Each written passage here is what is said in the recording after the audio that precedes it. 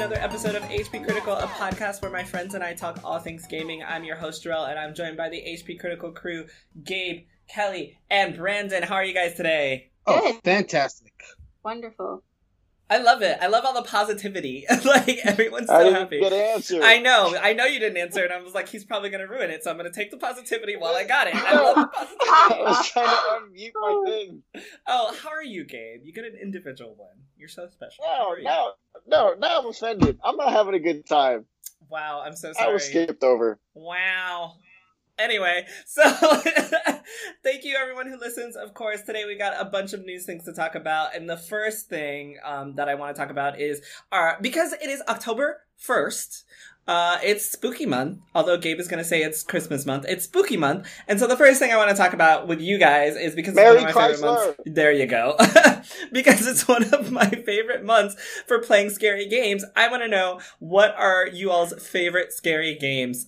First of all, I'm going to start with Kelly, because if you haven't watched her on Twitch, I'm going to link her Twitch in the channel. It's really funny to watch her get scared. No offense, Kelly. But it's really funny to watch her get scared. So I'm going to start with Kelly. Kelly, what are some of your favorite games to play for the season?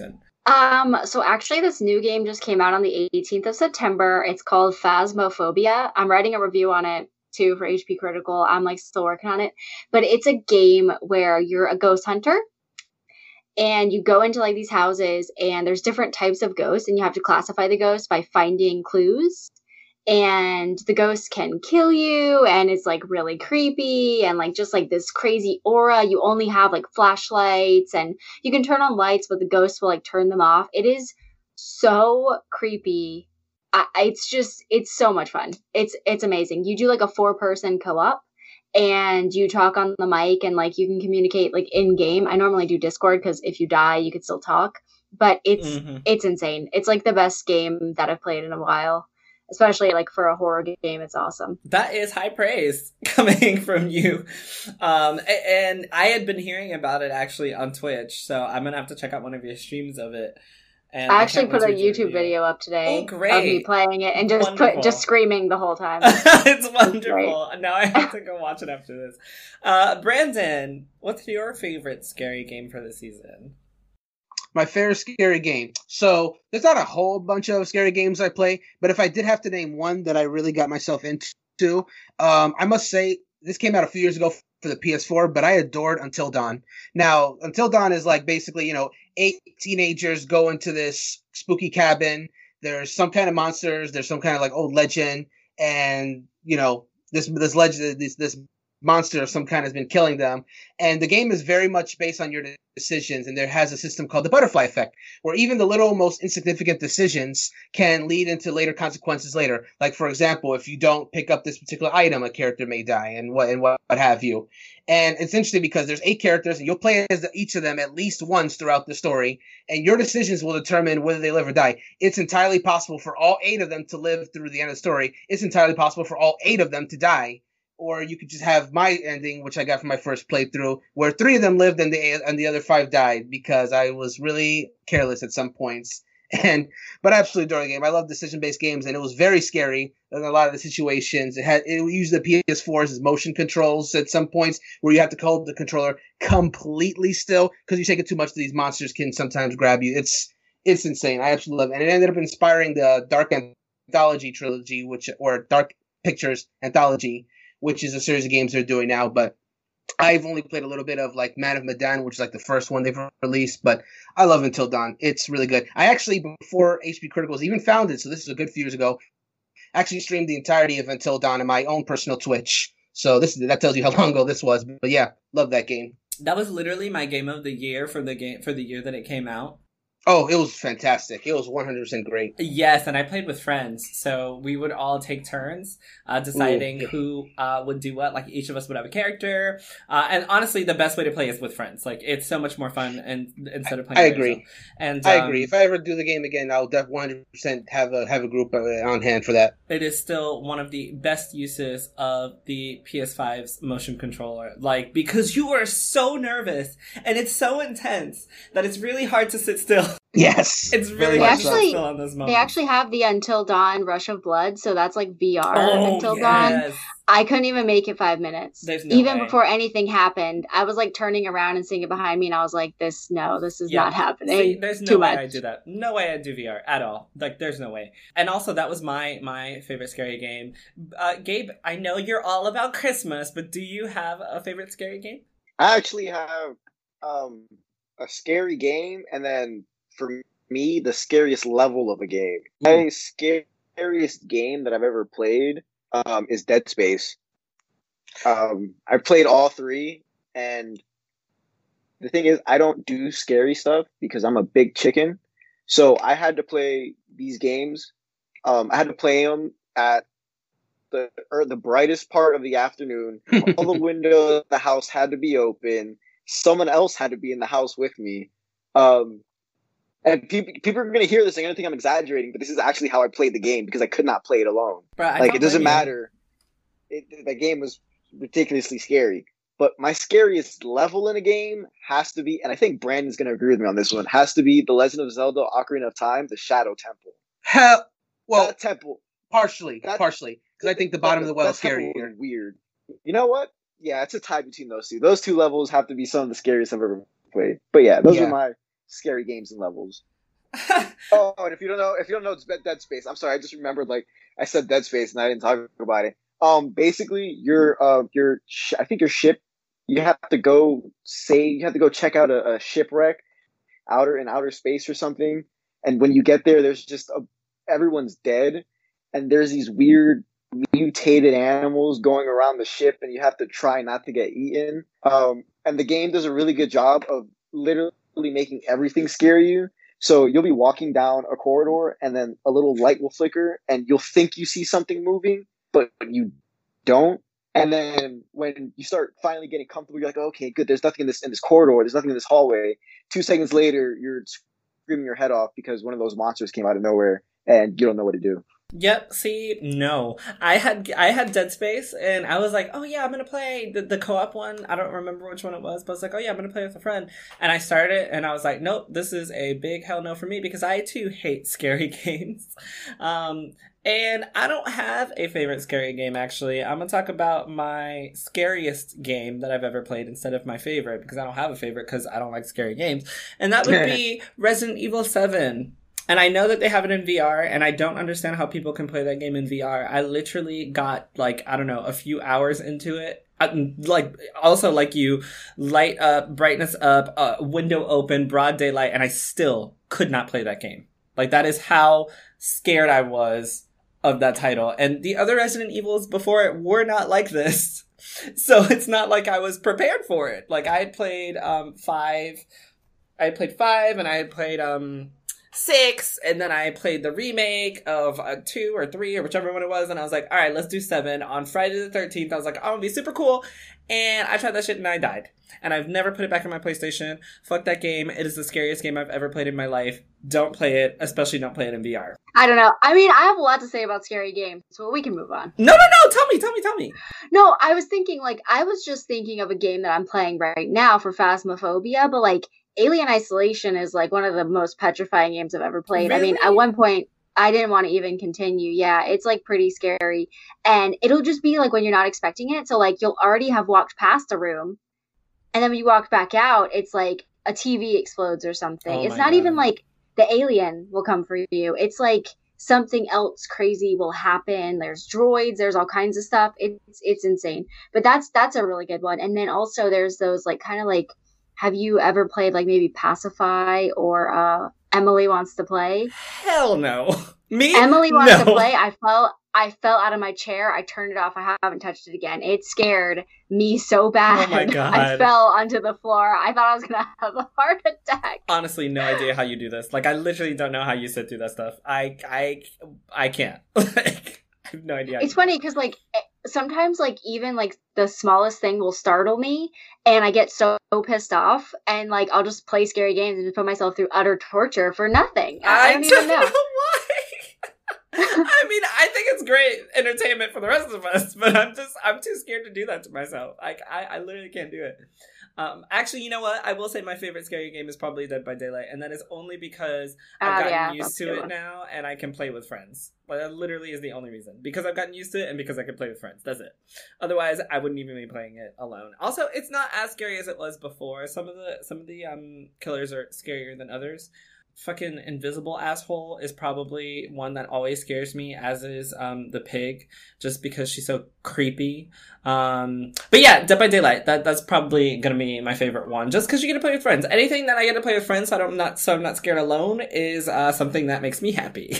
So the other biggest news that came out today was the reveal of the new Smash character, and I know that we all had a lot to say about it in chat, so I want to talk to you guys about the newest character that's coming to Smash Bros, which is from Minecraft. It's Minecraft Steve. Now, before I get into this, I do want to say that I saw a tweet earlier that I shared that was just like, I don't remember who said it, but it was basically like Microsoft now has 2 representatives in Smash. And yes, I know that Microsoft didn't make the games, but I thought that was really interesting to throw out there. And also, of course, we know that Minecraft is the biggest game of all time, like the best-selling game ever. So obviously this is money for Nintendo in Nintendo's pocket. But we also saw some issues with how Sakurai presented this based on how you felt about what he said and how he presented it. But anyway, overall, we got Minecraft Steve and like 3 other iterations of him, including one that's a girl and one that's some zombie. And I'm gonna stop talking about this because I don't play Minecraft, so I'm not educated enough to make this sound good.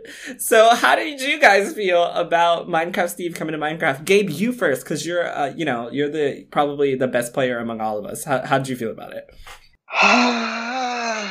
Same. Look, that's me. Look, I'm gonna say this off the bat from the beginning. I'm happy for you Minecraft people. Yay, you got Minecraft Steve. We used to mention it as a joke. Good for you guys. But I'm going to say it straight up. And if you don't agree with this, I actually don't care. Minecraft is a great game. Minecraft Steve as a player is not something I would want to pay a DLC for. And we were talking about earlier, and I was talking with some other of my friends too. And had Minecraft Steve been included in the base game when it first came out, and they were introducing new characters, that would have been cool. That would have been great. Like, oh, cool, Minecraft Steve made it in. But the fact that this is Nintendo's, not Nintendo's, my bad. This is Smash Bros. Next DLC character after what was arguably one of the most forgettable DLCs. Looking at you, Min Min. Red. Oh my gosh. Look, Min Min, the Min Min DLC, the music was great, the stage was great. Min Min herself as a character, I don't think a lot of people remember she was even part of a DLC. But I was a little disappointed. You also brought up that thing, Microsoft had 2 representatives, and this is money in Nintendo's pocket. But I watched the Steve presentation 3 times in a row, and what I got 3 times from it was Sakurai. And again, this is my interpretation. Sakurai doesn't look like he's having fun, and Smash Bros. He loves Smash Bros. He loves working on it, but the way he presented that, he's either really tired of the fans complaining every time he announces a DLC, or he's really tired of people coming up to him and saying like, "Oh, this character needs to be in the game next." Even though he did say that he gets the final say. Sometimes I think, the higher ups in Nintendo override him a little bit, but looking at the presentation, I don't think Sakurai is enjoying his game very much right now. So I don't know. Yeah, obviously we got to wait to see his moveset presentation is in 2 days. It's on October 3rd, and then soon after that, hopefully we get Minecraft into the game. But this, to me specifically, this has been one of the worst DLC presentations I've seen. Mm-hmm. In terms of the character itself and just how it was presented to us. Again, I'm happy for you Minecraft people, but I generally don't think Steve belongs in Smash Brothers. I am gonna say that I think he looks really weird. Like, I won't lie, I think he looks really weird being a part of the roster because he's a block. But for me, I was not excited. I am happy for everyone who likes Minecraft. I think the stage could look really cool. I don't know Minecraft music, so I can't comment on that. I don't play Minecraft, so I don't have much to say in that front. But what I will say is what I was saying earlier, which is that I think that the first set of DLC was probably the best. It got everyone super hype, and now a lot of what's coming forward just seems to be placeholder. Nintendo asked for this, so this is what you're getting, as opposed to fan servicing or people being excited. And I think that allows people as fans to get disappointed. I think people are okay with being disappointed. I think it's fair to be disappointed in certain announcements after I still think Joker was probably one of the biggest announcements for a Smash character. After we had such huge fan favorites and such big announcements for our first DLC, it can be really disappointing to have Min Min and Steve from Minecraft in the second one, because like you said, it almost seems as if these were decisions not made by him, and Sakurai himself has already said that this DLC has already been set. So for me, I'm already just thinking that, whoever's next is probably a pick that Nintendo already chose. So I'm no longer hyped for Smash reveals anymore like I used to be, just because I'm already in the state of mind that it's going to be a choice from Nintendo that is going to profit them. And some people are going to be happy, and that's great for them. I'm pretty much just going to play the characters I have, and that's my take on it. Wait. Can I piggyback on that? Yeah, of course. Really quick. Yeah. What you said about the first DLC pack is really interesting. I was looking at, the dates and stuff, and we understand that, COVID-19 is a thing, and that's kind of slowed down DLC production. But the way they went about presenting the first DLC pack was really good. I think Joker was announced in December, came out in January, and then 6 months later, we had not one, two DLC characters introduced. We had Hero and Banjo-Kazooie introduced as two new characters. Hero came out a month later in July, and Banjo came out in September. And I think at that moment was kind of when fans, quote unquote, started expecting too much, because we got two DLC characters introduced at once, and there were two really good characters. Like you said, Joker was a really good character when he was introduced. Hero, he had a new mechanic. So yeah, I'm gonna stop there and let everyone else talk. No, I agree with you. I think the presentation was good for it, although I don't think that, or at least I haven't seen people complaining about the release times as much. I think it's just Terry was unexpected. He was, spoiled a little bit, but unexpected, but he turned out really great. Byleth, I was actually excited for because I had actually played Three Houses. Same. I know people were not as excited for Byleth, but, Banjo and Kazooie was one that people were super waiting for. Hero was good. We had just gotten Dragon Quest IX recently, and then, Joker was the unexpected pull out of a hat, Sakurai loves him type of thing, which was super exciting. And now, Min Min is the ARMS character for the game that nobody's played since ARMS came out. No offense to anyone who's still playing it. And, Steve and Alex, are the characters from the Minecraft game, which is super popular. So it's like I said, it's almost like it's no longer fun fan service. Now it's, okay, time to get to business. This is what Nintendo wants. This is what Nintendo gets. And the first one was a Nintendo property for ARMS, and the second one is the best-selling game of all time. So we'll see where it goes from here. I'm going to ask Kelly next, because I feel like Brandon's going to have a lot more to say. So Kelly, what did you think about the Steve and Alex reveal? I've not really played Smash Brothers in probably like a long time. Yeah. But I have played Minecraft, and I don't see the connection there. I guess Same. Whatever. I just I feel like some of the other titles and like the characters are like, okay, it's like another, like there's a lot of Nintendo, like Pokemon and stuff like that, because they're like Nintendo kind of. But it's like Minecraft, it's like it just doesn't go with everything else. Like he's like a block, and then everything else is like rounded and nice, and I feel like he's just going to really stick out, or the characters, I guess they're adding two of the characters. They're just going to stick out. I don't know. Is the sword going to be like his weapon? I have no idea what that's going to look like. Yeah, I mean, I completely agree. I think all the other characters have, even Min Min, I will say, had a really cool invitation to Smash. Like, they had a reason to be there.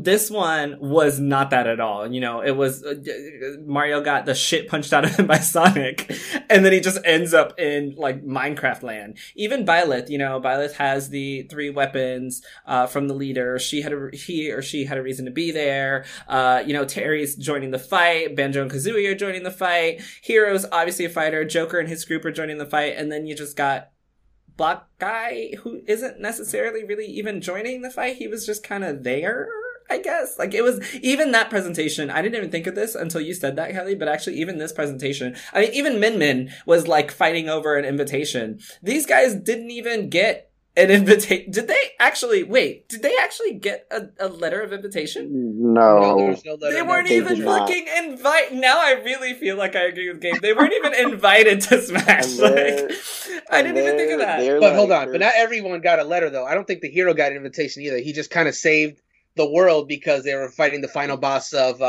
World of Light, and they needed the hero. Look. If you save Link from getting jumped, okay, you don't need an invitation. All right. You just get into the world. I mean, also, I agree. Like, that's so like the Minecraft, like, I guess their intro titles or whatever. Steve rocks the block. Alex swaps in. Zombie spawns in. I just thought about it now. Steps from the shadows. I just thought about it now. Banjo didn't get an invitation either. He just kind of jumped into the jungle and knocked out, I think it was King K. Rool. Yeah. If I remember correctly. You're right. But also, I mean, at least Banjo did some damage. As did Hero. Like, these two, they kind of just happened to be there. Literally, Mario got punched and he was like in Minecraft land and they just happened to be there. They didn't get no invitation. They weren't invited. He stole Mario's invitation because, like, he was in the house and then he just kind of left him there to, you know, get attacked. Wait, who? Steve. Remember, like, when Mario crashed in the house, Steve just ate like some sort of food. Couldn't tell what it was. Then the creeper came up behind Mario, and then Steve's like, "Man, I had nothing to do here." Closed the door and just left Mario to die. And for some reason, he's still in Smash. Look at all the subliminal messaging in the presentation of Steve. Okay, he didn't even save Mario, bruh. But anyway, Brandon, how did you feel about it? All right, so I've had a few hours to think about this since the reveal was like a good few hours ago at this point. Let me try to unpack everything as neatly as I can. So my knee-jerk reaction was I was not happy at all because I had even said it on the stream that I had done literally last night as we were recording this, that at this point, I've come to the point where I'm very happy with Smash Brothers' current roster that we have right now.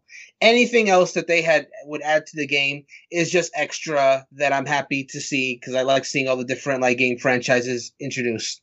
I literally said to Annie last night, that was like, you know, I will be happy with any character they put in the game except the character from Minecraft. And then the morning came, and I was just like, I can't believe this. That was actually really funny. Yeah. Now, Outrunner is obviously, so yeah, the one thing I didn't want to happen, happened. Now, I've had time to mull it over, though, after thinking about, you know, my personal reaction to the whole thing. I'm still not the biggest fan of Steve and the other variants of coming into Smash. I was honestly on the train thinking that they would be Mii costumes. And I think that would have been really cool, honestly, as Mii costumes, you know, especially since they have, like, the sword.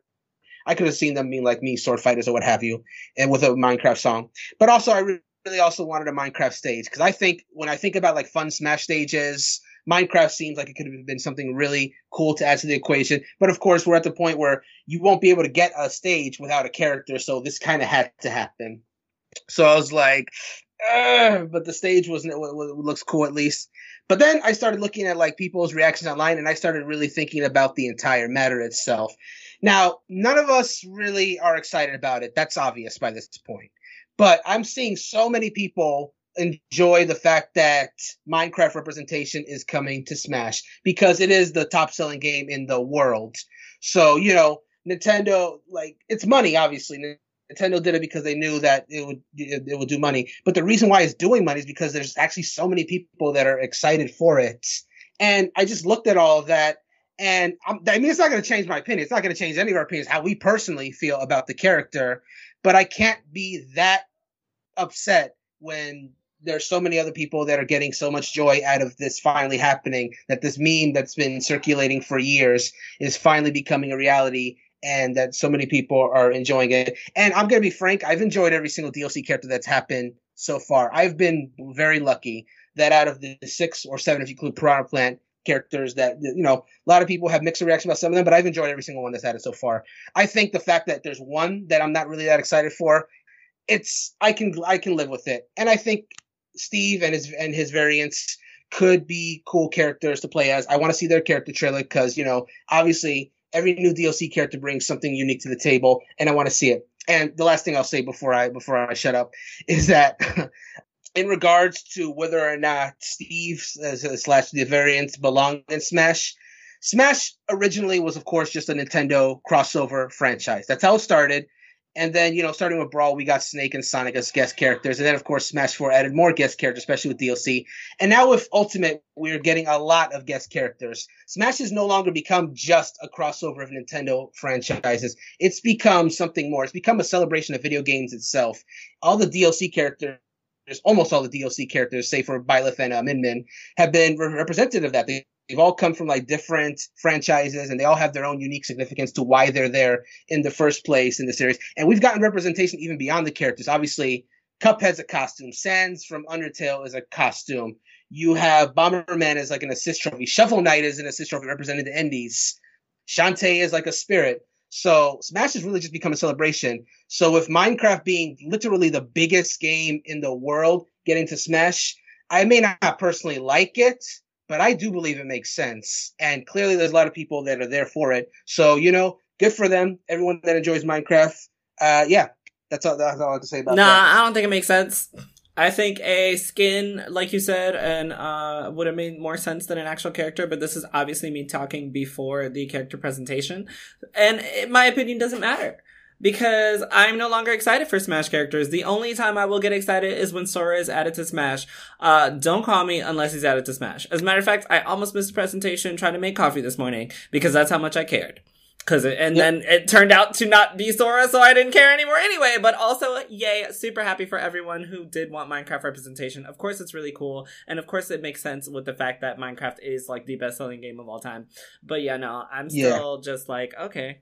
I feel you. Okay. Well, for me personally, for DLC releases, I'm 6 out of 7 in hype levels, so I'm still excited. So I'm happy. Can't wait to see what the other 4 are. Because now, here's my personal take.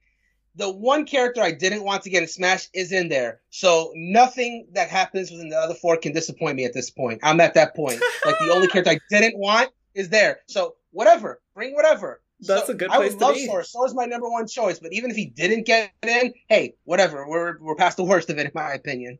So that's a good say ass place that to be. until another Fire Emblem character gets included. Hey, Fire Emblem Three Houses is literally the latest game, so I would also be okay with that because I enjoyed Three Houses. Yeah, that's not something that the fans will want, but me and Jarrell would love it. I would be okay with a lot of things. The one thing that I was like very surprised about happened, so I think I'm with Brandon. Like you can only go up from here for me. That's what I'm saying. That's what I'm saying. The world got their character, and the one I didn't want is already. So cool. Can only go up. Cool. So speaking of Microsoft and Minecraft. As we all know by now, thank you. I know. I think I did a really good job. So, as we all know by now, Microsoft has purchased Bethesda for I think it was $7.9 billion, which is still a crazy amount of money to buy ZeniMax, the company that owns Bethesda, for. So we are aware now that all future Bethesda games will be on Game Pass at launch. So Brandon and I talked a little bit about this before, but I haven't talked about this with the new HP Critical crew. So Kelly and Gabe, Bethesda is now a part of Microsoft. Microsoft owns ZeniMax and therefore Bethesda. How do you guys feel about the acquisition for $7.9 billion? And what do you think this means for Xbox going forward with the Xbox Series X? I'm excited. I will be so excited to have all the future games at launch. I mean, I've played a lot of Bethesda games like Fallout. I feel like there's other ones I can't even think of right now, but so I want the Xbox Series X as well. So I think that all those games on Game Pass is going to be great. Oh yeah, Skyrim too. Well, Elder Scrolls. So like I think those are going to be like big wins for Xbox. I think that they made a hugely popular popular like a good choice doing yeah. because yeah. it is such a like a great company. And to be honest, everyone always like shits on Bethesda for having like not like polished games. Like, a tree sticking through a wall or whatever. But I feel like Microsoft and Xbox Game Studios, like they've been putting out very high quality looking games lately. So if we combine the two of those, like the story from obviously Bethesda and then with the actual like graphics that Xbox Game Studios can offer, I think we're going to be looking at some stunning and also compelling games coming out of that studio. That's really a good point. I had never thought about that. Literally, all I was thinking was, oh, yay, the same games over on Xbox. But, I never thought of the power behind, Microsoft joining with Bethesda. You're completely correct. I'm just thinking of, like, if the team that, like, works on Grounded, like, it's Xbox, and that game is just absolutely stunning, pairs with like someone who did like Fallout 4, that could be amazing. It could be an amazing body of work if we like see something in the future combining those two studios. I think it'll be amazing. Yeah. Yes. Yes. Gabe, what about you? How did you feel about this acquisition? Because I know you're a Skyrim fan, I think, if I'm correct. Until Elder Scrolls 6 comes out, I don't really care. I don't play any other Bethesda game except Elder Scrolls Online, but that already came out for the PS4, and Skyrim is also on the PS4 and PC, so I'm not losing anything. So I really don't care until, like, if they come out with Elder Scrolls 6, it's like, oh, it's an Xbox, exclusive, then I'll have a lot to say. But again, not an Xbox person. Don't play on an Xbox. I don't plan on it. I did say I was trying to pre-order the Series X. That ship has sailed. So, yeah. Oh, wow. So, speaking of, we'll continue to talk about Xbox and Game Pass. Doom Eternal is coming to Xbox Game Pass next month. So I'm going to go back to you, Kelly. I've never played Doom. I don't know how many of you guys have played Doom, but I think this goes along with Xbox selling Game Pass really well. So I wanted to know what you thought about Doom Eternal also coming to Game Pass with Bethesda's acquisition. And I'm going to also throw in there that something we also already know, that EA Play is coming to Game Pass. We finally have a release date. So on November 10th, Game Pass Ultimate subscribers will also get EA Play as well. So I think that's the console's launch date, correct? November 12th? Yeah. No, it's the 10th. Yeah. I think 12th is PS5 and 10th is Xbox. Yeah. 10th is Xbox. Yeah, that's it. Yeah, so for no additional cost, you're going to get the Xbox Game Pass Ultimate. If you have Xbox Game Pass Ultimate, you're going to get EA Play, and we also know that Doom Eternal is coming to Xbox Game Pass as well. And with the acquisition of Bethesda, this pretty much just means that Xbox is the place to go right now for those types of games. Kelly, how's this making you feel? Wonderful. I still haven't gotten an Xbox Series X pre-order, but I'm pretty confident that within the next few months, I hope I'll be able to get one, and I want it for this reason. I mean, the Game Pass has really been making me think about these next-gen consoles and what I wanted, and the PS5 I really didn't feel like it had anything for me. Like with Bethesda, I definitely will play those games. Doom Eternal, I played the Doom before Eternal, and I really liked it. They get a little repetitive, and the maps are like a maze, which is absolutely infuriating because everything looks the same. But I think Doom Eternal was really like well received, and it was just another like, it's heavy metal, it's gore, you're killing demons, it's fun. I don't think I really wanted to spend the money, which is why I didn't get Eternal. But if it was on Game Pass, I would definitely play it. It's something I'm interested in at least like checking out. But the thing about EA Play is that I used to solely play EA games. Like I played Battlefront forever. Yes, I remember. I never wanted to stop. I mean, that's all I did. And then I like Battlefield. Mm-hmm. So Battlefield and Battlefront is almost even enough to warrant me doing the Game Pass if they're going to have EA Play. Like, it's insane. That would be like all of the games I would ever want to play, except for some Steam titles, which then you can still get those on Steam also. So I don't really see there being a downside to Xbox buying all this, except then they might corner the market and then they could just do something crazy like raise prices or whatever. But I don't see them doing that because they're just making so much right now. I'm actually so happy that we have you on here because on a previous podcast, I was talking about how I thought that Game Pass was a good, Game Pass Ultimate was a really good value, but it wasn't for me. So, I completely forgot that you were playing the Battlefronts and the Battlefields and you like games like Doom and you're a Bethesda fan. Like, this makes so much sense. It makes so much sense for you to just grab an Xbox Series X and hop into Game Pass Ultimate for the next 2 years, even if you did that plan, It would literally just be games made tailored specifically for you, and that's really cool. That's so awesome. Yeah, a lot of these games I would play. Like, I'm interested in a lot of them. And like I said, sometimes I don't want to spend $60 on a game and then spend $60 on another game. But if you're on Game Pass, like, you can't deny it's a good deal. Yeah. I'm just going to do it. And then I'll probably just play more games because of it, because I don't have to, like, worry about spending, money every time I want a new game. Mm-hmm. Especially with games over on the PS5 being so far about $70 from what we've seen. That is a lot of money you're going to end up saving in the long run.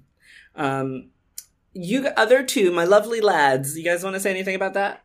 There's not really too much I can add. Like, as far as Doom, I think that's a huge get for them because I know Doom and Doom Eternal were like huge. My personal experience with Doom isn't extensive because there was that time where they had the Doom demo that was like playable for people, and I definitely tried it because I was hearing all the good reviews that it got, and I could 100% see the quality was one, but was also not for me at all. But I understood. So if Doom Eternal is just that, but more, then yeah, that's a huge deal. And the fact that's coming to Game Pass, it's like any good game that comes to Game Pass. That's like really big. So I know a lot of people that may have not checked it out are going to really enjoy that. And I'm looking forward to, like what Kelly said, all the other great EA games that's going to come to Game Pass is going to be great.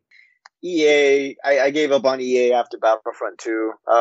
That was their last good game to me. I don't really care about them anymore. So, oof, The Sims. I mean, I don't. The thing is, The Sims isn't my type of game, but it looks like fun. Good for other people. But I think at this point, people already have The Sims, so. Okay. Yeah, them acquiring EA Play means nothing to me again. Well, since you're Mr. PlayStation guy, let's move over to some PlayStation content. Recently, there was the reveal of Spider-Man Remastered for PS5, and Spider-Man's face is just a bit different from the original than it is in the remake. You guys have all seen it, correct? For sure, yeah, I've definitely seen it. Yes. So he kind of pretty much looks like the new Peter Parker. Kind of pretty much looks like Tom Holland. Looking at him, I can totally see that he looks like Tom Holland. It has been quite an issue for some people because a lot of people have said, this change, we don't like it because we played through the original Spider-Man with him looking one way, and now for whatever fucking reason, you guys decided that you were going to switch up the way that he looks, and it doesn't make any sense. So some people are not very happy with Insomniac Games based on this change. How did you guys feel about it? So for me personally, I 100% get why. First off, let me just say my personal thing. I was completely unaffected by it. I was like, okay, different face. But I'll see if I can maybe figure out why some people were so upset. I've said it many times. Obviously, I personally really enjoy Spider-Man, but of course I'm not unique in that. There's so many people that played Spider-Man in 2018 and had an absolute blast with it. Saw Peter's face for that entire game, of course, when he was not in the Spider-Man costume. And they've gotten used to it. So for them to make such like a big major change to a character for the remaster, of course, is going to be jarring for a lot of people. And of course, I'm sure there's a lot of people out there who legitimately feels that the new character model doesn't look as good as the old one in terms of like the face. But I would wager that a lot of people just feel that way because they're just so used to the old Peter Parker, and it's just to know that it's the same game but with such a different face is going to be jarring to a lot of people. But I will also say that it could not have been cheap for them to take this because this is just a remaster at the end of the day, right? It's the same game, just like taking advantage of some of the new PS5 features and up-res for the PS5, right? But fundamentally, it's the same game. So for them to go out of their way to change Peter's model for the entirety of scenes where he appears, like outside of the Spider-Man suit, that could not have been cheap. And yes, this new guy looks a lot like Tom Holland. Obviously, it's not, but he I'm sure I'm sure it's not a coincidence that he looks like Tom Holland. But that being said, I don't honestly feel that they would go to all of this trouble to make Peter Parker look different for a remaster, not a remake, a remaster, and for them to not feel like that was necessary for them to do, good or for ill. So if they felt like they needed to, or it had something to do with Yuri Lowenthal's face performance, PS5 graphics, I really don't care what the reason was. Obviously, they felt they needed to because that just otherwise just seems like a waste of money to me. Do you guys remember when they had the character on the front of GTA? I think it was GTA 5, and Lindsay Lohan tried to sue because she said it looked like her. Yeah, and I also remember when Ellen Page tried to sue The Last of Us because Ashley Johnson's character of Ellie looked a lot like her too, but she didn't. It's Ashley Johnson, and it just happened to look like Ellen Page, but it was no connection whatsoever. What were you saying, Kelly? No, I was just gonna say that, like, that thing with Lindsay Lohan, that did not look like her at all. Right? It didn't. Okay, yeah, no, it didn't. That was just completely. I mean, the Ellen Page makes sense because that did look like her, but that Lindsay Lohan thing, I was like, no way. Yeah. That was outrageous. I'm actually interested to see if Tom Holland says anything about this because obviously he is Spider-Man in the MCU Spider-Verse, whatever it's called.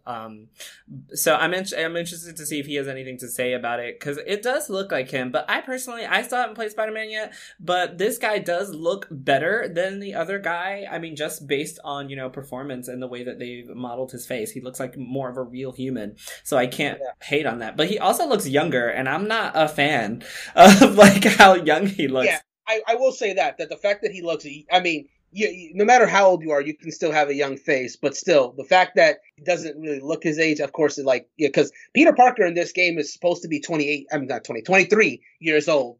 There's no way this boy is going to be played off as 23. He literally looks like a teenager. Yeah. But, I mean, I guess he's going to. I mean, but Tom Holland is 24 years old, and he plays, still looks like him. He plays a 16-year-old, and he looks like a 16-year-old Spider-Man, so it works. And this Spider-Man looks like Tom Holland, but he looks like a 16-year-old Tom Holland, not a 24-year-old playing a 16-year-old. Yeah, I can understand it. But also, Gerald, I want to point out something. He takes that shirt off.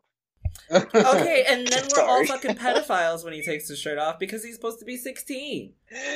Okay, no, that's not. Wait, no, he's not. He's supposed to be 23. What? He's 23 years old. In the game, he's supposed to be 16, so I can't, I'm... No, he's not. What? He's 23 in the game. That's what Brandon just said. I'm sorry, I meant Tom Holland is supposed to be a teenager in the movies, not the game. So it's weird. He wasn't talking about Tom Holland, wasn't it? What? I don't know, man. I don't know what's going on anymore. All right, hang on. Before we go on, actually, let me say one more thing. Brian Intihar, who is the creative director at Insomniac Games, had this to say. He said, "Today's news about the new Peter Parker face model has surprised some of you, and we at Insomniac totally understand your reaction. Heck, it even took me a while to get used to Peter's new look. But as we discussed the franchise's future and moving to the PS5, it quickly became apparent that delivering even more believable-looking characters made finding a better facial match for actor Yuri Lowenthal, who we all love as Peter, a necessity. We care as much about this character as your attachment to him, so please know we didn't make this decision/change lightly. As we did throughout the development of Marvel's Spider-Man, we'll continue to read your comments, listen, and always be looking for ways to improve every facet of the game. At the same time, I hope you can trust us that this decision is what we feel is best for the future of the franchise and our upcoming goals for this beloved Marvel character." Now, I'm sorry that I cut you off, Gabe and Brandon. Please continue. No, yeah. Go ahead, Gabe. You first. Well, because I still haven't gotten my turn to talk, so you can finish up. Okay. Yeah. No. All I was gonna say is the technical stuff that Brian mentioned is a lot of what I was saying before. Like, they felt they had to, therefore it is, because this is money that taking that game that's just a remaster and just completely remodeling the character. So they must have felt it was necessary. And Jarrell, you did say you saw the trailer, so you saw the emotion, you saw the character in motion. It looks more like a real human. And I think that's an important distinction, too, because I think a lot of the people who are reacting negatively online to this are only seeing the pictures. They didn't click on the video to see the character in motion. They're just looking at the static pictures. And, at that point, you're only judging which face you like more, not how it actually looks in motion, which I think is an important distinction. I was talking about the movie. I still haven't watched the video. Okay, but the game trailer, like, you actually see the new Peter Parker moving, and it does look good. Well, yeah, no, I think he does look good. I think, for facial capture and just PS5 new graphics, I think he looks great. I just don't like that it looks so young. But I'm down for it, because I didn't play the first one yet, so this affects me zero. No, I was actually going to say, after you were done talking, I was going to bring up the quote by the Insomniac director or whatever, about them, doing it for like more realistic features. And also I was going to say, Jarrell, you haven't played the first Spider-Man, but Kelly, Brandon, if you have, I think it's funny that you guys brought up the fact that this new one looks like Tom Holland. The one from the original, from the PS4 version, to me, he kind of looks like Andrew Garfield. Yeah, I agree. So, wait! Oh my god! Yeah, like when you get the chance, Jarrell, look up a picture of that Tony Parker, because he definitely looks like Andrew Garfield, and it's like, oh, okay, so we're doing the real life thing. We upgraded from Amazing Spider-Man to Spider-Man. Wow! So yeah, I thought that was pretty funny. That's so funny. Oh my gosh! And we were just that's even more hilarious because the Amazing Spider-Man costume is getting added to the remaster of the game. This is some bullshit. If I was Andrew Garfield, I'd be mad as fuck. But if I was Tom Holland, I'd probably be really happy. Either way, I'm neither one of them because I'm not white and I'm not straight. So I'm gonna stop talking now. Did anyone have anything else to say on this before I move on? Nope, can't wait to see our webhead again. You're good, homie. I feel like I just derailed that completely. Anyway, so speaking of continuing to speak on the PS5, both consoles now are reportedly Apple is working with Microsoft to bring Apple TV app to Xbox consoles, and apparently they're also supposedly doing the same for the PS5. So we know that there's been this huge legal battle between Apple and Epic. We know that a lot of developers don't like working with Apple just based on the way that they are, the things that they do, etc. And as of right now, there are pretty much only apps for the Xbox and the PlayStation on the iPhone that you can use once that are, supposed to encompass everything. But there's not much that you can do. Like, there's no cloud gaming. I do believe that there's a beta for cloud gaming on iPhone. But for my iPhone users here, how do you feel knowing that Apple is working on bringing the Apple TV app to consoles? This is, akin to Netflix and Hulu because Apple TV has its own thing now. Do you think that this is going to affect the way that Apple has their services on consoles next gen? Do you think we might be able to see something with Apple Arcade? What do you guys think? I really don't know. I don't really, I guess, use Apple TV, so I don't really, I guess, have anything invested in this, but I think if people want it, it should be available to them. I mean, we have all of everything. I have so many things to watch. I mean, there's literally no limit. Hulu, Netflix, HBO, like whatever. So I don't really need Apple TV in my life, but if they want to put it on there, I guess that's cool too. Kind of seems weird to bring it up now. They could have put it on the last gen consoles at any time. Right. Do you think, though, that these conversations will lead to something else later on down the line? I guess it's possible, but I don't know what they could be offering to any sort of gaming scene. I don't know what they would be offering. Maybe something mobile. I mean, they do have Apple Arcade, which I've heard that there's some really good games on there and some that people should play. But maybe, adding Apple TV to the PS5 means that you get hands-on Apple Arcade with the PlayStation controller. I don't know. Gabe, do you have any thoughts about this? I don't. I'm baffled by it because Apple's always been so, use our products, don't use our services on other products.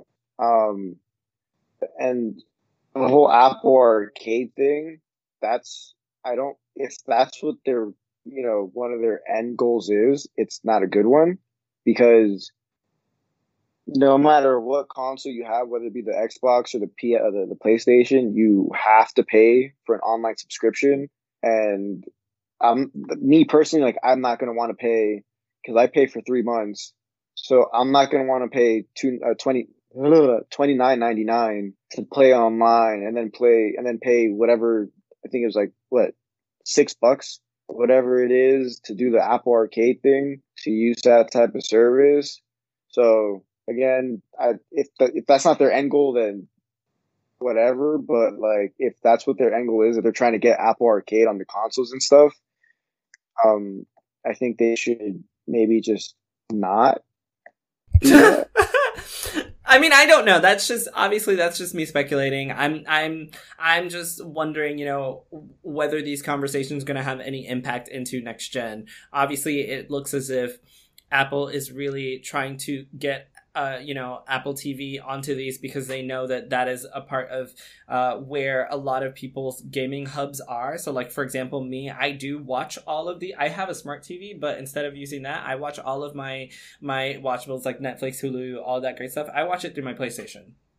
So if I do want to watch Apple TV, it's another step to go to the TV and do all this extra stuff. So it is an easier way to get people to come around to doing it. But I wanted to know if you guys thought how you felt about it. I see that you think it's weird. I kind of agree. But I just see it as them just trying to put their product in the multimedia area that they know that these consoles are going to be. Brandon, did you have anything on that before we move on?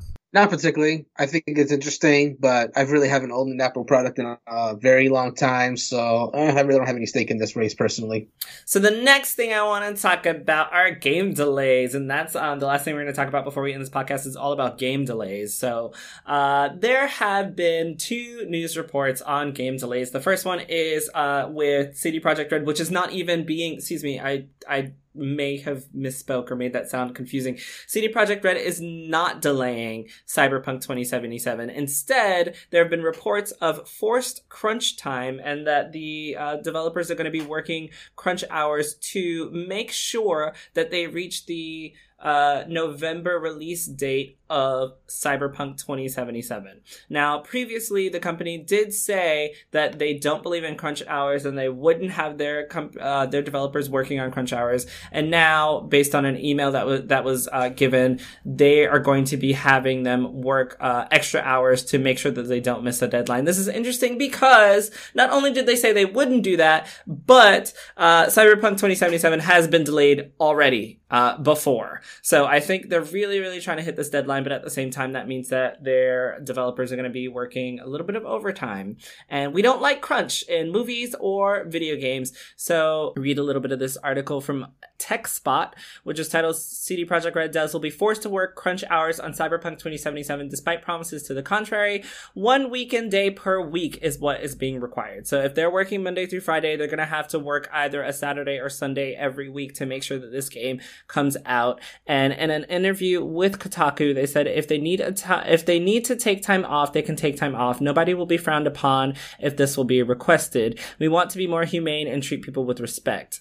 That's what they said before. A month later, in another interview with Kotaku, they promised that employees working on Cyberpunk would not be required to work overtime no matter what. However, in January, when asked if employees would be required to put in crunch hours, the CEO, Adam Kikinski, said that we try to limit crunch as much as possible, but it is the final stage, adding, we try to be reasonable in this regard, but yes, unfortunately, that there would be some required crunch hours. So how do you guys feel about CD Projekt Red requiring crunch hours to try to get this game out so that it won't be delayed again and making the devs work an extra day a week? So I just found this article, and apparently they're going to give 10% of revenues to the employees as like a bonus for the crunch pay. And I was looking this up because I had read something earlier about how they were going to pay them like I think the person on Twitter, I wish I could find it, said they'll be paid like handsomely for their time after there was like such a backlash obviously about the crunch hours. But yeah, so I'm reading this article and it says like 10% of its yearly earned revenues to its employees as a bonus for their extra crunch time, which is pretty cool. I mean, I've never heard of anyone doing that. So that's kind of nice, but I don't know if that will be enough. I don't exactly know how much money that's going to be, but whenever I feel like you work on a project like this, you know that there's going to be like crunch time at the end because it needs to happen. Like there is a time and you have to get the game out. It's almost the holiday season, new consoles are out. Like it is crunch time. And after the game is done, I guess maybe they would have a break. I don't really know because I haven't worked on a project like this. And I mean, the bonus would be incentive, but making them work for no overtime or anything like that would be, I mean, inhumane, really.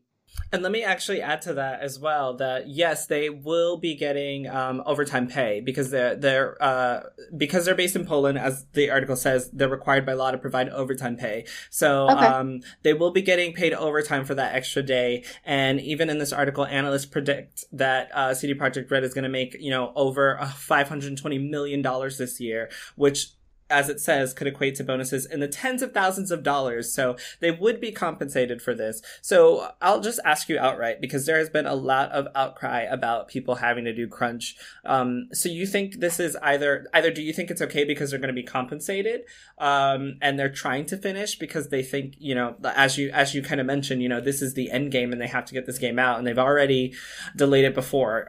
Do you think that crunch is okay in this type of situation? If I was working on this game, which I'm not, and I do not make video games, I mean, it might be cool, but I think that for me, an incentive would make me more likely to do it. However, this isn't like a ventilator or something that has to get out or someone might die. This is a video game. It's not like, anyone's going to die without Cyberpunk, but at the same time, they have already pushed it back, which I don't really care. I'm not like waiting. I'm not counting down the hours until this game comes out, but a lot of people are. The further they push it off, I mean, these people's bonuses could be a lot less after, a while if they keep pushing it or something like that. And if they don't make the revenue because they piss the fans off by pushing it back, I mean, their hard work might not even pay off. I don't know how to feel, because I think for me, if I was working on this project, I think the incentive would probably motivate me.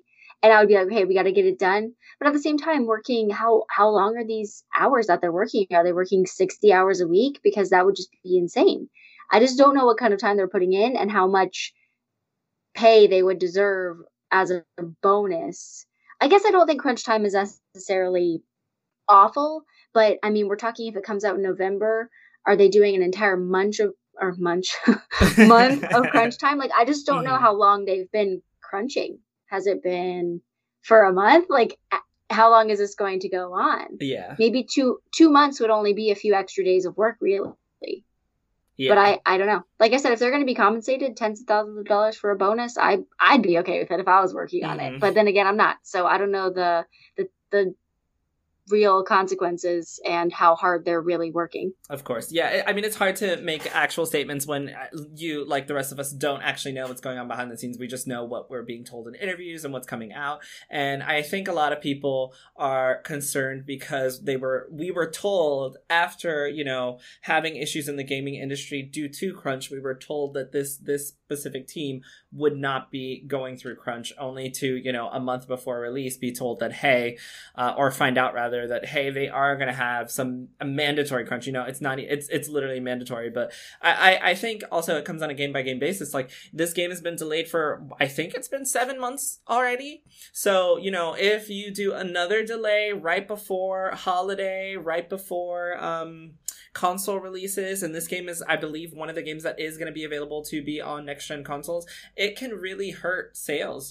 This could be a huge Christmas pickup for a lot of people. And then to delay it even further could definitely hurt. But at the same time, there are, wonderful gamers who don't believe in crunch time, who think, take as long as you need to finish this game. So it is a precarious position to be in. Gabe, how are you feeling about this? I don't think crunch is good, but like Kelly brought up the incentives. This kind of makes me think this was something that they talked over as a team, and it was something they all came into an agreement as. It wasn't like, the boss just one day showed up into, as they're working on the game, like, hey, you guys have to stay mandatory crunch, blah, blah, blah. I think it was something they all sat down and, talked with each other about. And then, because I also, saw some of the comments on Twitter about it.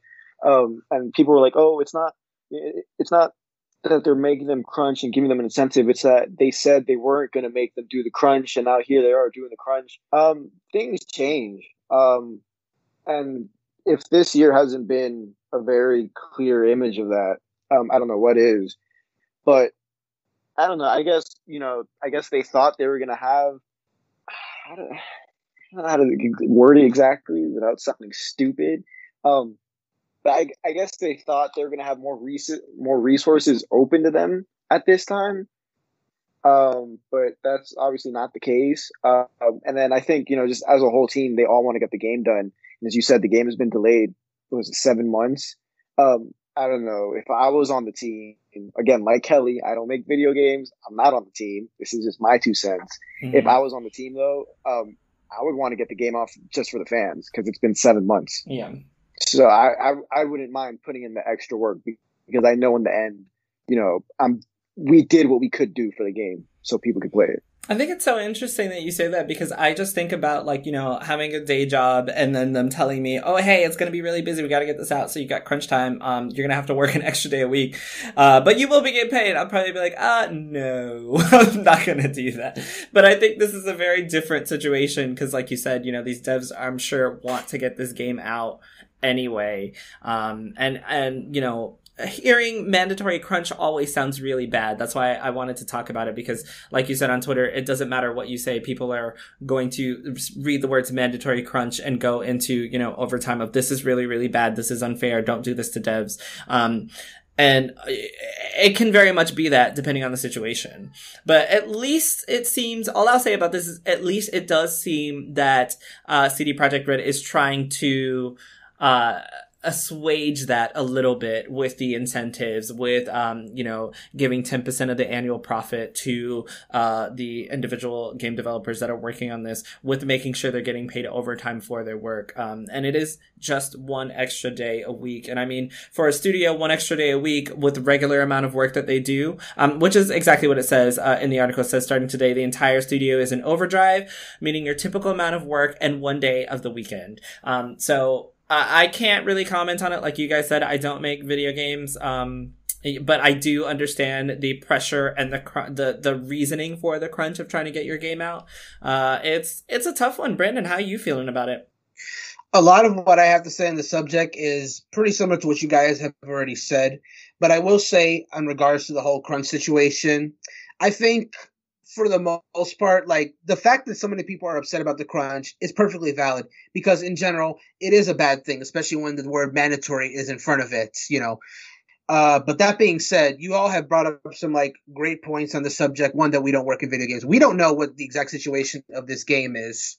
And Gabe also brought up the great point of the fact that, COVID has caused a lot of delays. It's entirely possible that they, what I was going to say before Gabe had said his point was that they need to manage the development time better just to make sure that they wouldn't have to force crunch. But like Gabe said, COVID happened and they want to get the game out. So at some point, they probably realize collectively, at least I would hope it be collectively, that they need to put up a little extra work if they want to get the game out for release.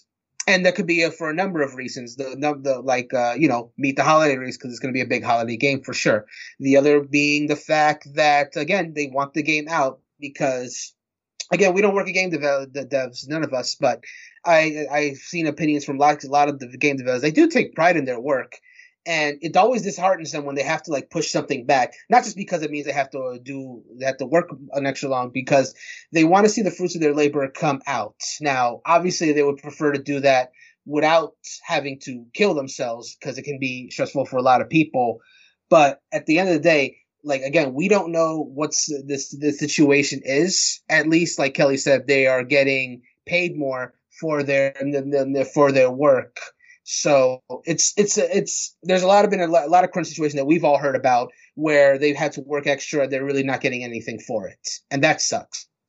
We're talking pre-COVID times in a lot of those instances too. So in those cases, I don't think there was really much excuse. They just needed to plan their development schedule better.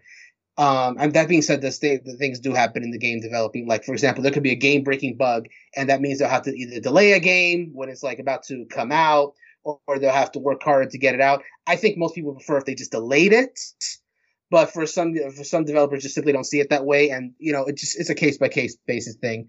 But yeah, in general, crunch is not a good thing. But in this case, I think there was a number of factors that came to this decision. And the fact that the employees that are making the game are being treated well for it, I don't know if it necessarily justifies the crunch, quite frankly. But based on what I've seen, it's being a lot better handled than a lot of crunch situations I've seen, which, to be perfectly frank, were pretty scummy. Yeah, no, I completely agree with you. And the last thing that I will say on this is that if analysts are correct and they do make $520 million in the year, 10% of that is not a little bit of money. Like, right? That goes quite a far away. So, Yeah, if they're making bank on this, then like Kelly said, I sure wouldn't complain. Yeah. It'd be a lot of work. It'd be a lot of work in the present, but that salary will be nice. I know a lot of people that will kill themselves for all these weeks and weeks and weeks, but then they see the paycheck and it's all worth it. So hopefully that's the case. If you really run the numbers, if you split it between those 1,100 people, it could be like $40,000 or something. It could be a huge bonus if they really make what they think they're going to make. So, I mean, that could be like an extra salary for some of these people. I mean, that would be insane. I don't know. I want to keep up with this, though, because I want to see what happens with this. I want to see if they get these bonuses, because I'm not really sure that this is a big commitment if they're really going to do this. Oh, that is huge. And thank you. The article that Kelly's talking about is over at tweaktown.com, and it does say that the studio has invested $121 million on the game to date, which is also not a small amount of money. So, they're going to have to make that back to even break even. That's going to be $121 million to break even on Cyberpunk, a game which, as far as I'm aware, is not going to have microtransactions. So this is just going to be, a base purchase. Just flat rate, yeah. Yeah, especially considering with smart delivery means that they won't get a double purchase from the Series X if people buy it for the One X. Exactly. Yeah. So we're not even getting it at that $70 PS5 price point. This is a $60 game, which I have it pre-ordered for $50 from Amazon, so I'm not even paying the full $60. But if it does, what The Witcher 3 does, and it continues to break records, I think The Witcher 3, according to this article, has over 50 million copies sold. $121 million is a lot. I can completely understand wanting to do crunch when you have $121 million on the line. I completely also understand promising 10% of that revenue, because this is supposed to be such a huge project. But if I'm in charge of this project, we're probably gonna have to ensure that it comes out perfect.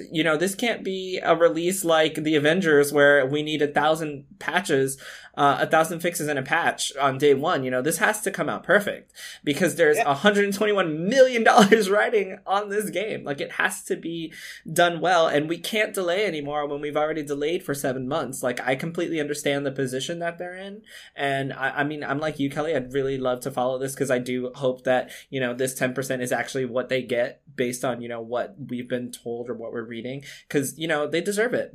Having to work so hard and having such a high profile video game coming out, it's going to be really tough. So I understand the need for crunch. It doesn't mean I like it, but I understand it, and I hope that they get paid what they're supposed to. So another game that is not dealing with crunch, actually, that has been delayed is World of Warcraft Shadowlands. So there was an update on World of Warcraft Shadowlands today on Twitter, and basically the game was supposed to come out, I believe, on October 27th originally, but according to this update, the World of Warcraft official Twitter page has a message, and it says, "I want to let you all know that we're delaying the release of Shadowlands till later this year." I'm not gonna read the whole thing. In the meantime, they're excited to announce that beginning October 13th, they'll be releasing Shadowlands pre-patches, but basically they want to be able to get everything up to snuff, and it's not ready yet the way that it is. So this game was, like I said, supposed to be released October 27th, and that is about 3 weeks away from the time of this recording, and we're just finding out now in the same month of its release that it is going to be the release is going to be delayed until further notice later this year. There is not a specific date that is set for the release of this game. Now, the reason I brought this up is because we just talked about Cyberpunk 2077 trying to meet its release date and including crunch. Blizzard is notorious for not doing crunch ever. They release their games when they're ready. Like, that has been their motto. You will get this game when it's ready. Overwatch 2 will never come out because, like, it's a million years from now until it's actually going to be ready. Some people respect that about Blizzard altogether. So I wanted to talk to you guys about Specifically, the fact of this game coming out this month and fans being told the same month that the game is going to be delayed and not being given a release date. Because, you know, in the comments under that, I saw a lot of people saying, hey, I took the entire, like, week off that week from work to be able to just sit down and invest myself in World of Warcraft Shadowlands. And of course, WoW is still one of the most popular MMOs ever of all time. And a lot of people have just been really disappointed that there was such little notice, as opposed to people on the Cyberpunk side who are very much been like, it's fine, take your time, do what you need to. This one has been a mixed bag. So how do you guys feel about not even just World of Warcraft Shadowlands, but in general, how do you feel about games being delayed in the same month or 3 to 4 weeks before its release? Like, how would you feel about that if it were a game you were invested in? Okay, so here's my take on this whole situation. Obviously, delaying a game in the same month that it's supposed to release is extremely bad press, and I think Blizzard is well aware of that. So, in my experience, because I've listened to a few podcasts and I've seen a few tweets from like game devs or people who are involved in the game development spectrum. This last minute delay nonsense only happens when quality assurance gets involved with the game and they find some game-breaking bug that is so bad that they cannot ship the game as is. So my assumption about this whole situation is that that's exactly what happened. And so they were forced to delay the game until this game-breaking bug is fixed, because no one wants a game to come out with a bug that can break everything in your game. So to answer your question of whether it was something I was personally invested in, obviously I'd be delayed. I mean, a lot of people, especially if you have your schedule all set out, like if you're having... Like, I've had launch parties in the past for games I've been really invested in, and when I was told that the game would be delayed on like the same month or 2 months behind, I'd be absolutely gutted. It's terrible. No one wants to hear it. But I mean, I understand why. Like, every game developer I would think knows that doing a delay the month of or the month before is very bad. It's a very bad move. But if they feel they have to do it, then you have to respect it, even if you don't like it. That's my take on it. Yeah, I think this one was pretty much just because it is so close to launch time. And I can understand. Usually, precisely. I am one of those people that is like, no, don't be mad. Just, like, take your time and wait. But this is so close to launch time that I completely understand. Like, you know, actually, I had taken time off of work for the release of Final Fantasy VII Remake. And I was like, done. I'm like playing this game. That one. Yeah. And then, you know, the whole issue came out with it being delayed. And I was like, what? Like, what am I supposed to do? I forgot about that. Like, I was very upset because I was like, damn it, what am I supposed to do? Like, I can't get these days back from work. Like, I'm stuck. But then, you know, Corona came and I was home anyway. So, like, not that big of a deal, but I completely understand the situation that some people are in, having this happen to them, and it can be very frustrating. I just don't like the fact that it is so close to launch, but like you said, obviously that means that something very serious is happening for it to be delayed so close to launch time. And I wish there were more incentives for people who were, waiting on this release, but as far as I saw in that comment on Twitter, in that message, there was nothing but, sorry guys, just gotta wait. Yeah, that's the other thing too.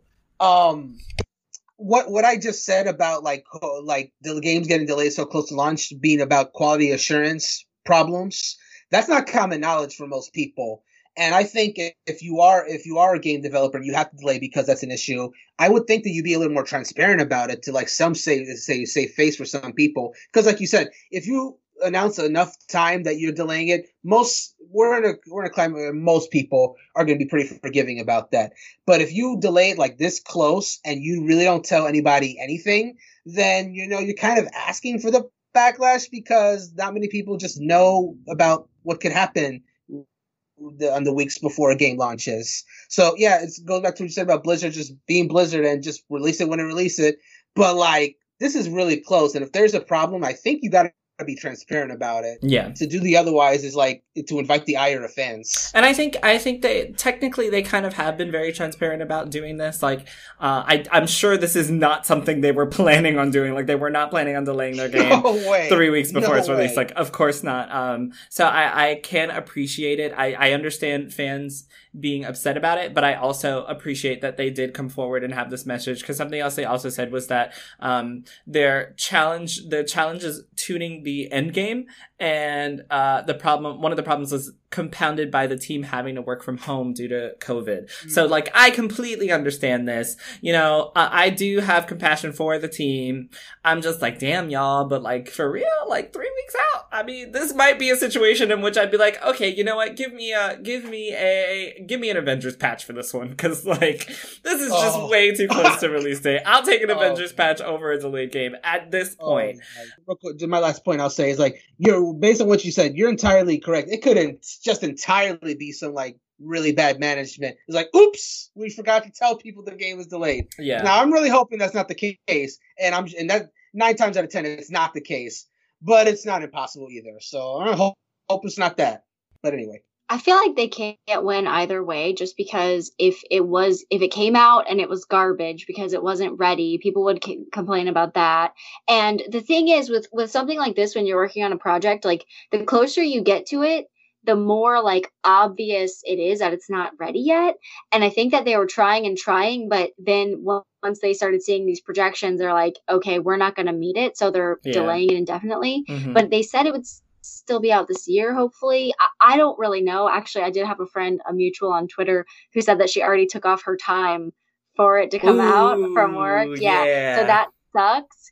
But like I said, they can't really win. And whenever it comes down to it, I mean, most people say they'd rather have a finished game come out, but I think that they're upset now because it's been a month. But maybe last month they didn't even realize yet that they weren't going to hit the deadline. Yeah. I mean, sometimes, like I said, things become more obvious the closer you get to a deadline. Like, they were trying to stay optimistic and whatever, but to avoid crunch time, they didn't want to do it. And like I said, people are going to bitch about the crunch time if you're doing that. Like, it's a large, process. And obviously Blizzard should kind of know what they're doing by now, I guess. But it happens. And like I said, I have nothing invested. I don't really play World of Warcraft, but I guess I would be upset if it wasn't coming out.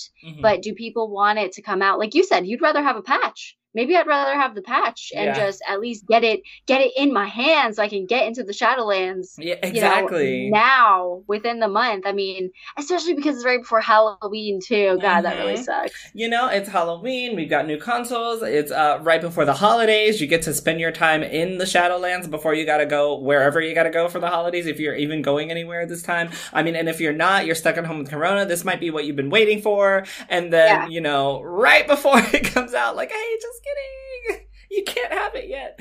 But I also understand not doing a patch, even though I personally would have preferred a patch for something like this. I understand not doing one just because people will speedrun the fuck out of this and reach endgame and then be like, your game's broken, Blizzard, what are you doing? So I completely also understand them waiting, but man, does it suck. I personally would be like, you know what, just give me a patch, let me hop into the game day one, and then, we fix whatever the issues is. But of course, we don't know what the issue is, we don't know how big it is, but I totally agree with you. Shit sucks. I'm so sorry for your mutual friend, because it happened to me with Final Fantasy VII Remake, and I was not very happy, because I was literally like, fuck, I'm just gonna be home. You know what? Also, Last of Us 2 was delayed as well. Everything's just delayed. Everything's getting delayed. Like, and I mean, we can't be mad because Corona, but like, yeah, everything's just getting. I just want to go off the bat. You can't get mad at a gaming studio for delaying a game, and your only reasoning be, I already took off from work. That is so valid. Choice. What are you talking about? That's you made the choice to do that. Yeah, it sucks, but it's not a valid reasoning to be like, oh, I'm mad at you just because you're not, again, whatever. I don't know if I agree with what you said about you rather get a patch. Because again, we've seen time and time again, a game comes out or a new DLC comes out and there's something wrong with it, and all of a sudden they need to patch it up. And everyone, again, I think it was Kelly that just said it, that you don't win either way.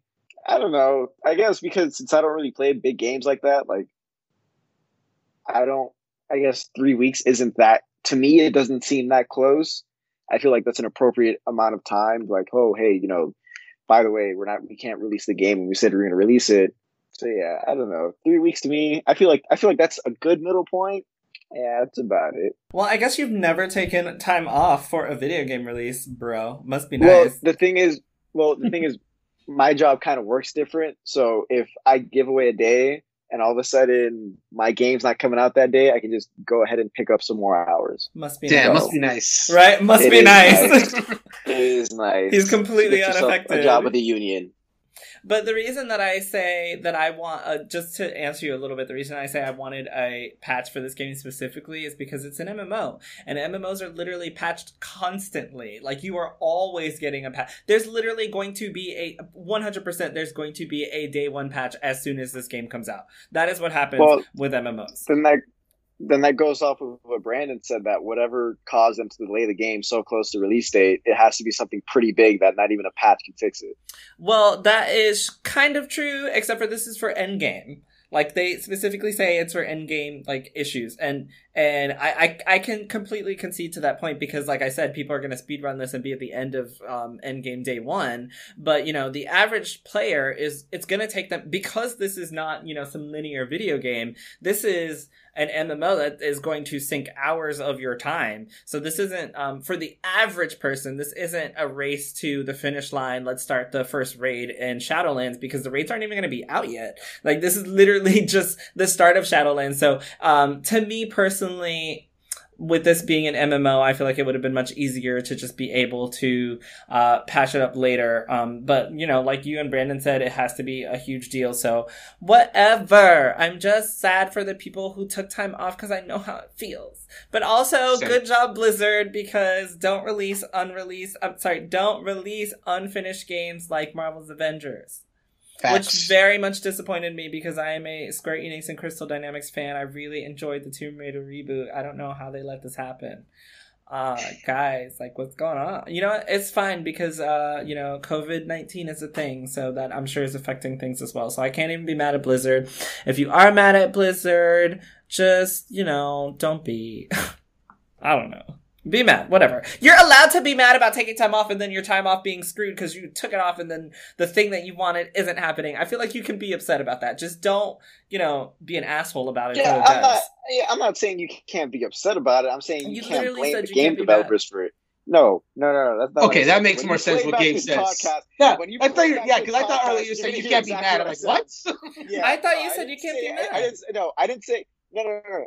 Yeah, I said you can't be mad at the game developers for your personal choice. Okay, yes, like, that makes sense.